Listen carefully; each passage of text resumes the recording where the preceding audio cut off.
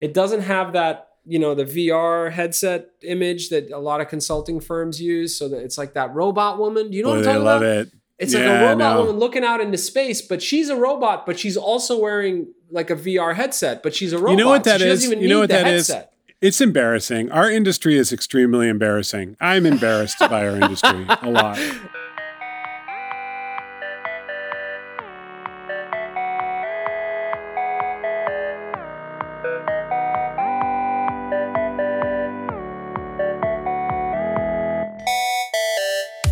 Rich. Hey. Well, welcome to the Postlight Podcast, formerly known as Track Changes. Good to be here on the Postlight Podcast. Track Changes is but a distant memory. It is. We've rebranded. We've got a new logo. We're getting the new deck done. It's good to have a deck. Yeah, I'm feeling our vibe. I like it. I like where we're going. I like what we've grown up into. But I want to talk about something today, Paul. Oh, you got something on your mind? I do. What you got on your mind, Richard? I love tech that gets rid of tech. Here's the big idea, right? Which is that, and I think it's more subtle than this, but the big idea is, boy, we always have done it this way, and that's how we make our money and keep our control. But this software over here makes it a lot easier and faster, but we don't have as much control, and we won't make as much money from those parts. Mm-hmm. So we probably shouldn't use it. We should be really, really careful before we bring that in because we don't want to mess up our world. Oh, wait a minute. The company that down the block that's a little bit younger than us just started doing it that way. They're able to work a lot faster and they're charging their customers half as much. Mm-hmm. Their customers aren't aware that it's premium. This is really bad. This is terrible. Yeah. We need to acquire a company immediately. Yeah. Right? Yeah. This is how this plays out. Yeah, and you can resist it for as long as you want because you think you get overconfident, right? Well, of course, somebody wrote the memo at Walmart 20 years ago about Amazon and what was coming. Wow. And Walmart's doing just fine, but still, you get big, and when you get big, you ever see like a big ship turn? Slow process. Takes like an hour.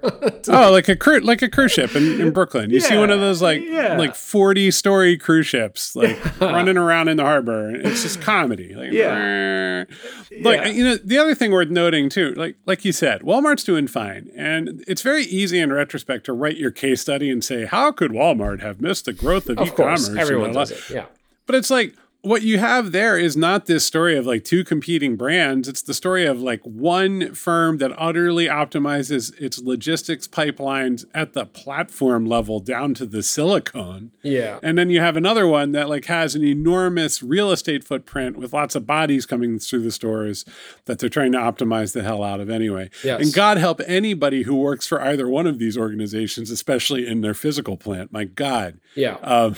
They're both very tough on human beings. They are. So, I think you have to reframe that because it's really easy to be like, wow, how could Walmart be so stupid? Like Walmart was exactly what Walmart wanted to be. Yeah.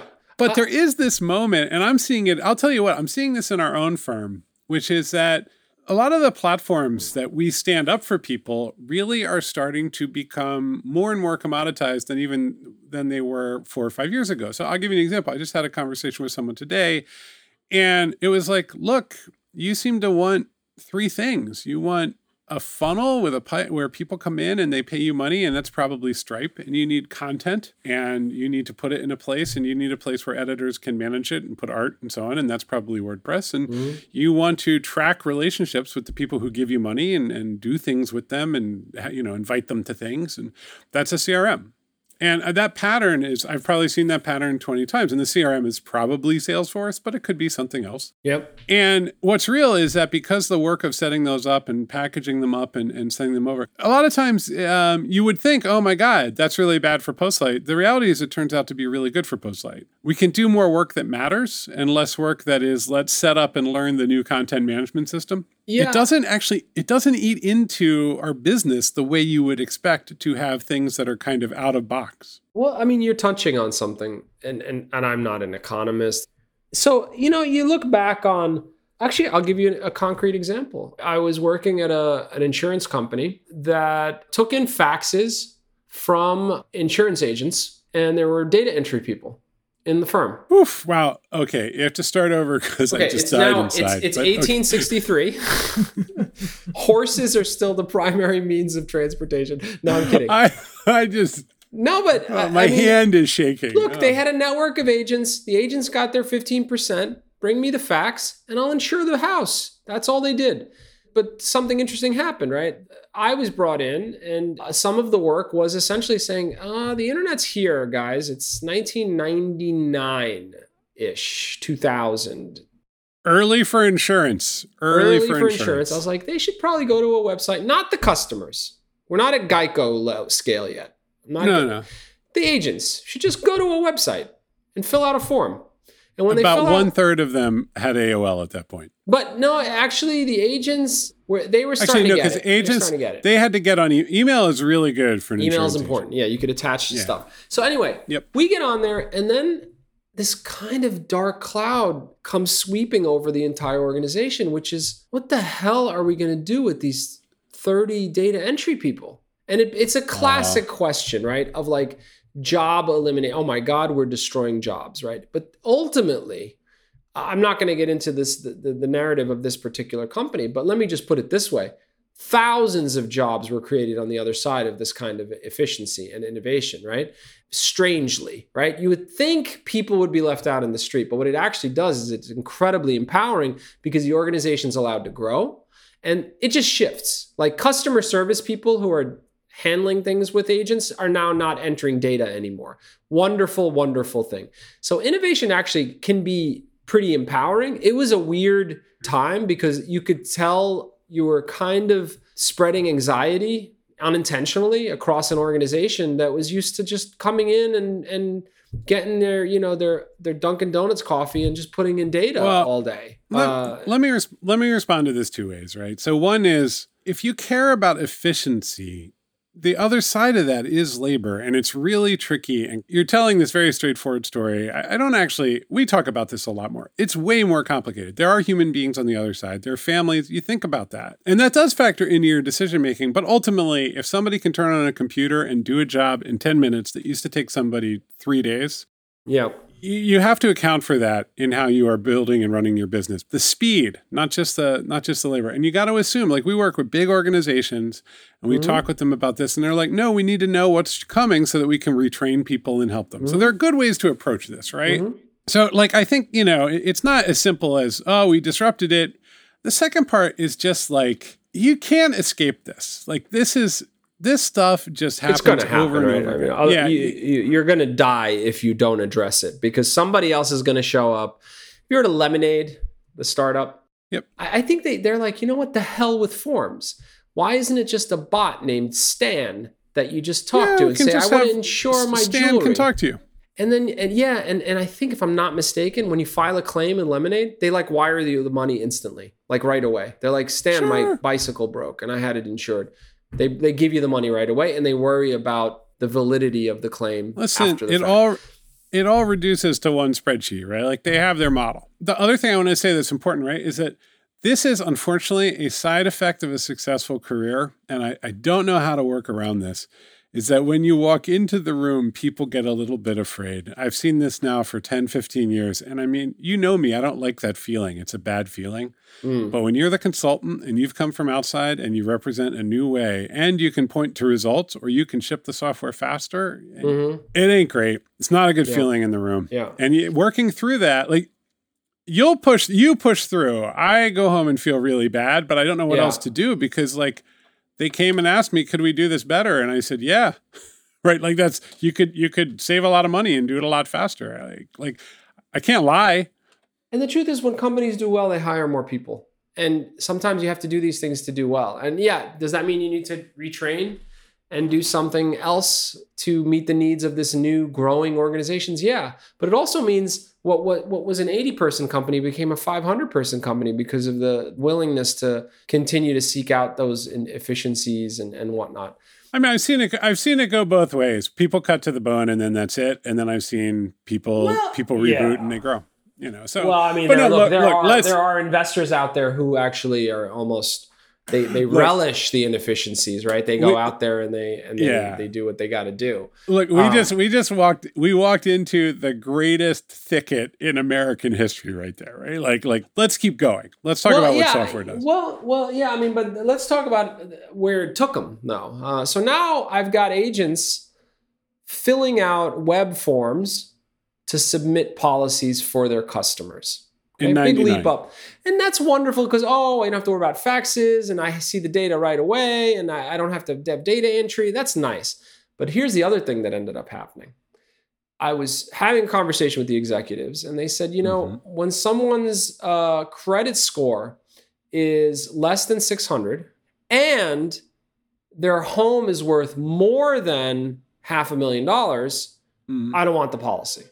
I'm like, okay, cool. Don't take the policy. What's the problem? He's like, well, we have to submit that business rule to engineering, to the IT group.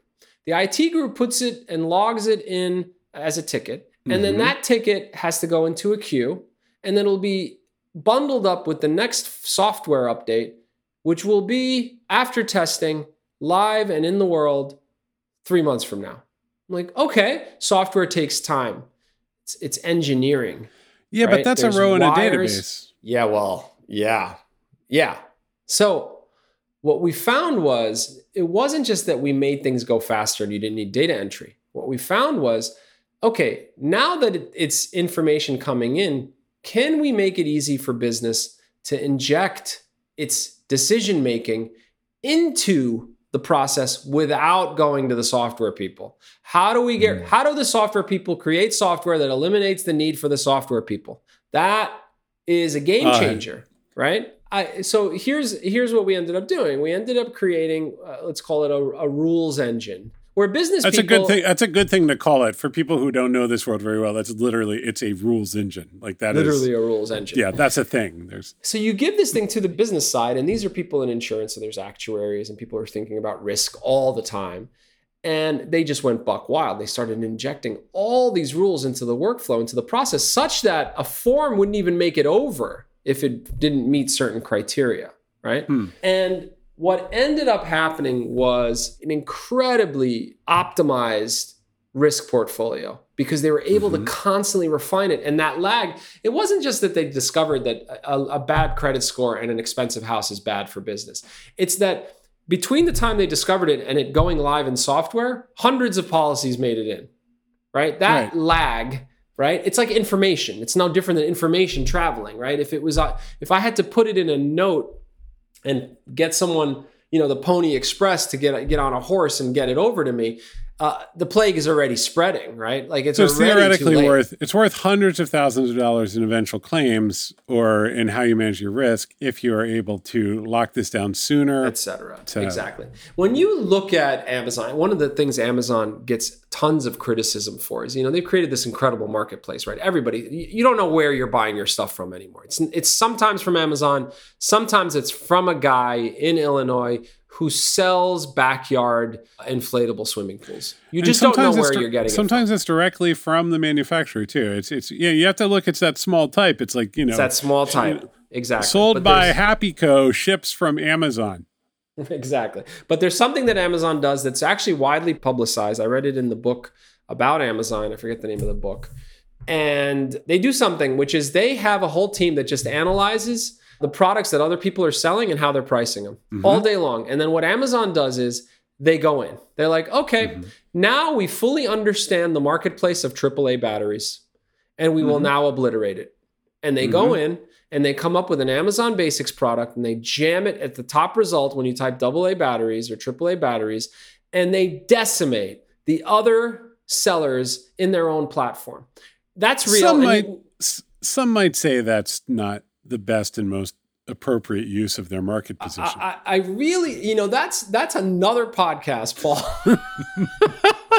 But what this speaks to is they could hire a team and say, hey, a lot of people are buying this particular toy right now.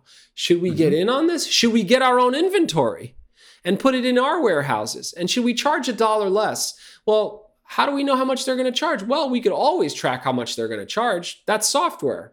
right? Mhm. Yeah, I could put a team out there and we could have a meeting once a month and talk about trends in products, or I could write the tool and we could start to get real-time picture of what the market looks like. I can also do that with stock trading. I can do that. There's so many things that are reduced to numbers in databases. And the Yeah, minute that happens, I can start automating them. Like the minute that rule can get that's put right. next to all the other rules. Yes. We're in a funny moment because if you think about a database as a set of rules and facts, right? Mm-hmm. The thing that you did with that insurance firm years ago, which is let's make it a lot easier to add rules so Mm-hmm. that, this is software building. Like, Mm-hmm. or we talk a lot about Airtable and no code Mm-hmm. and all that stuff. It's the same stuff. It's the same, like we're going to put in. What's happening now is that large organizations see that they have this data all over the place. And then they don't think we should make software to make it simpler in order to deal with and manage this data. They think, I know I have a machine learning problem. I'm going to analyze all this Exactly. and turn it into some magic set of insights so that I have more rules that the computer made up that I don't really know quite where they came from, but that's cool. And then I can go from there. And that But to me is just it's a a lack of bravery. It is. It is a lack of bravery. And not only that, it's an overreach. The truth is, the question you need to ask is, how is software improving my reaction time? Right? Mm-hmm. And if you pause and look at the way software works today, where are you heading towards machine learning just yet? Relax for a second. Your reaction time is just shit. If you improve your reaction time, forget the machine learning part. I don't need to automate it just yet. I just need to eliminate the lag. And the truth is, the lag exists everywhere. Part of Postlight's success is eliminating lag. That's what we do. What's funny here is we spent the first part of this conversation squirming and talking through about, eliminating jobs with technology. But machine learning is supposed to be the ultimate automated way to eliminate jobs with technology. Or, you farm it out to CAPTCHAs and people tell you everybody has to identify a bus. But there is that point in the middle, and this is very abstract, right? But what we're saying is that there's probably a lot of value in your people where they could tell you how they evaluate and do their work. Yeah. And if you gave them tools to describe that and put it into a system, you could do a lot of the analysis and a lot of the evaluation that machine learning models are supposed to do for you are probably baked into the humans in a way that actually is going to be editable and understandable and serve as a set of rules and a set of knowledge that you can use going forward if you have good software to capture that. And good software includes boxes on a screen and some drop downs and a database. Yeah, and you're touching on, you mentioned, no code before and tools like Airtable. And the truth is, those are the kinds of tools. There's no machine learning in Airtable. All it is an empowerment tool. Mm-hmm. It gives enormous power to people effectively and to find efficiencies.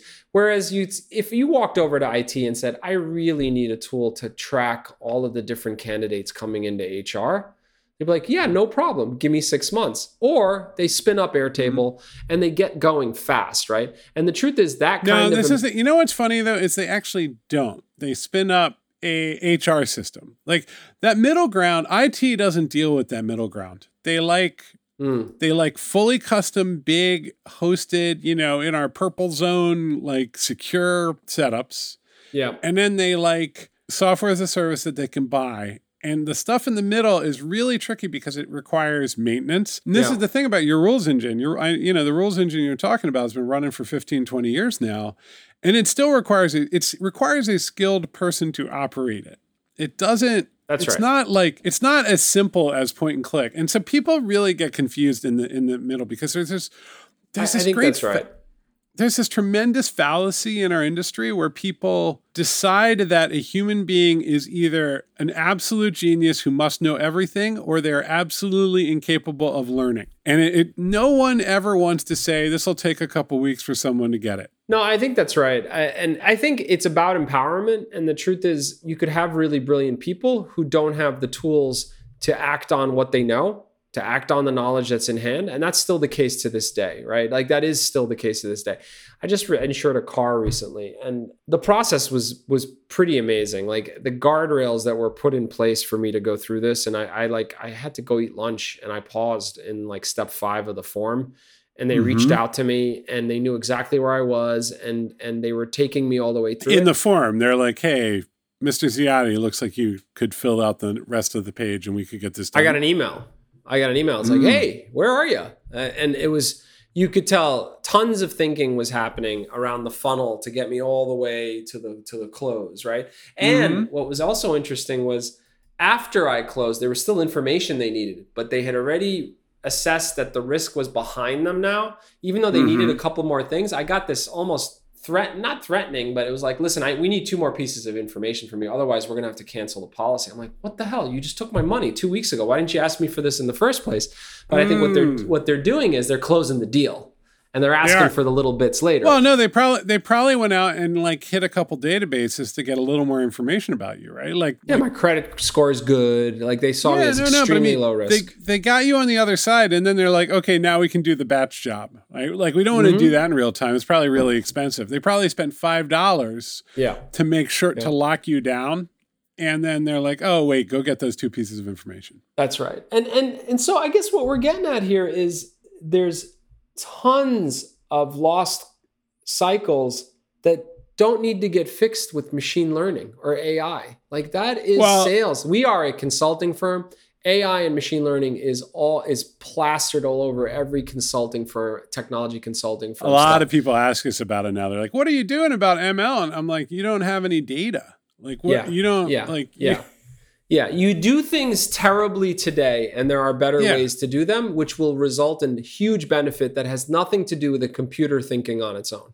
They just don't. No, I mean, it's literally like half the time people are asking, what are we going to do about ML? It's like, well, can I look up your customers by zip code? And they're like, no, like that's not, we didn't get there yet. And you're like, well, okay, well, start there. Look, Let's close on some advice, right? So we've gone the entire gamut of digital capitalism in a number of different ways here. And you're in a world in which, here's what we're saying. We're saying there's a gap between you and your competitors, and you can close it up with simple software that uses the intelligence of the people in your organization, and then you can do predictive things if you gather that. That takes the form of a rules engine, a database, and so on.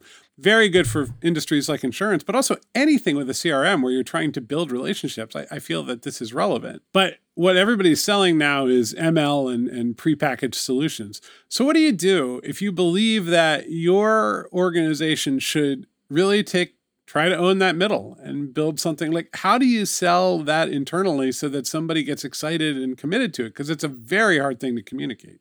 I think that it comes down to a question you can ask that I think resonates with business a lot, which is, how can I use tech to empower business people to rely less on tech? That's the fundamental question, right? It's like, how do I make it so you don't have to come to me and I have to tell you it's going to take 8 weeks? How do I empower you, right? And that has very little to do with ML, because what I'm doubling down on the human here. I'm doubling down on the decision maker, the person who wants to put their thoughts into action without going to IT. That is the question. And that's not interesting and not sexy. And it doesn't have that, the VR headset image that a lot of consulting firms use. So that it's like that robot woman. Do you know what I'm talking about? It's like a robot woman looking out into space, but she's a robot, but she's also wearing like a VR headset, but she's a robot. You know what that so she is? doesn't even need the headset. It's embarrassing. Our industry is extremely embarrassing. I'm embarrassed by our industry a lot. Yeah. No, but you know what? The last thing I would say on that, right? Like so what you just described, what I would do, the exercise I would do if I was trying to figure out how to improve things, I'd draw my funnel really carefully. Like, how do I get customers? And I'd look for that, like, how do I make a decision about this customer and qualify How do I make the best decisions, right? How do I make the right decision? How do I bring in the right customers? Like, these are literally where everybody is saying ML and they drop that into your funnel so that you can pre-qualify, blah, blah, blah, blah, blah. Think, who knows how to do this? And could we kind of like, is there an algorithm that we could actually drop in here that, and not only that, like not just drop in once, but could we give people the ability to modify and manage this so that empower? Nothing has changed with artificial intelligence where the computer is suddenly smarter than the people. It can just deal with more information. Right? Yeah, like it doesn't know more than the people on the floor.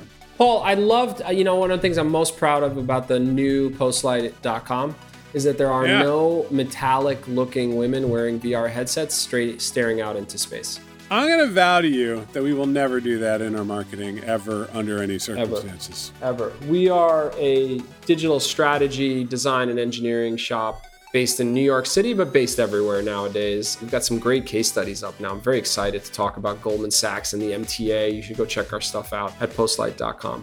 We should also say Goldman Sachs has released a new font, and it's amazing. Is it really? It's called Goldman Sans. It's really good. It's really good about numbers. You can download it. I got to give it to him straight out of the park on Goldman Sans. Hilarious. And all right, friends, hello@postlight.com is how you reach us and how you always reach us. We welcome all of your feedback. We bring strategy, design, and engineering to deliver platforms and experiences that drive digital transformation, Rich. Woo! That is what we do. All right, Have a lovely week. Okay. Bye.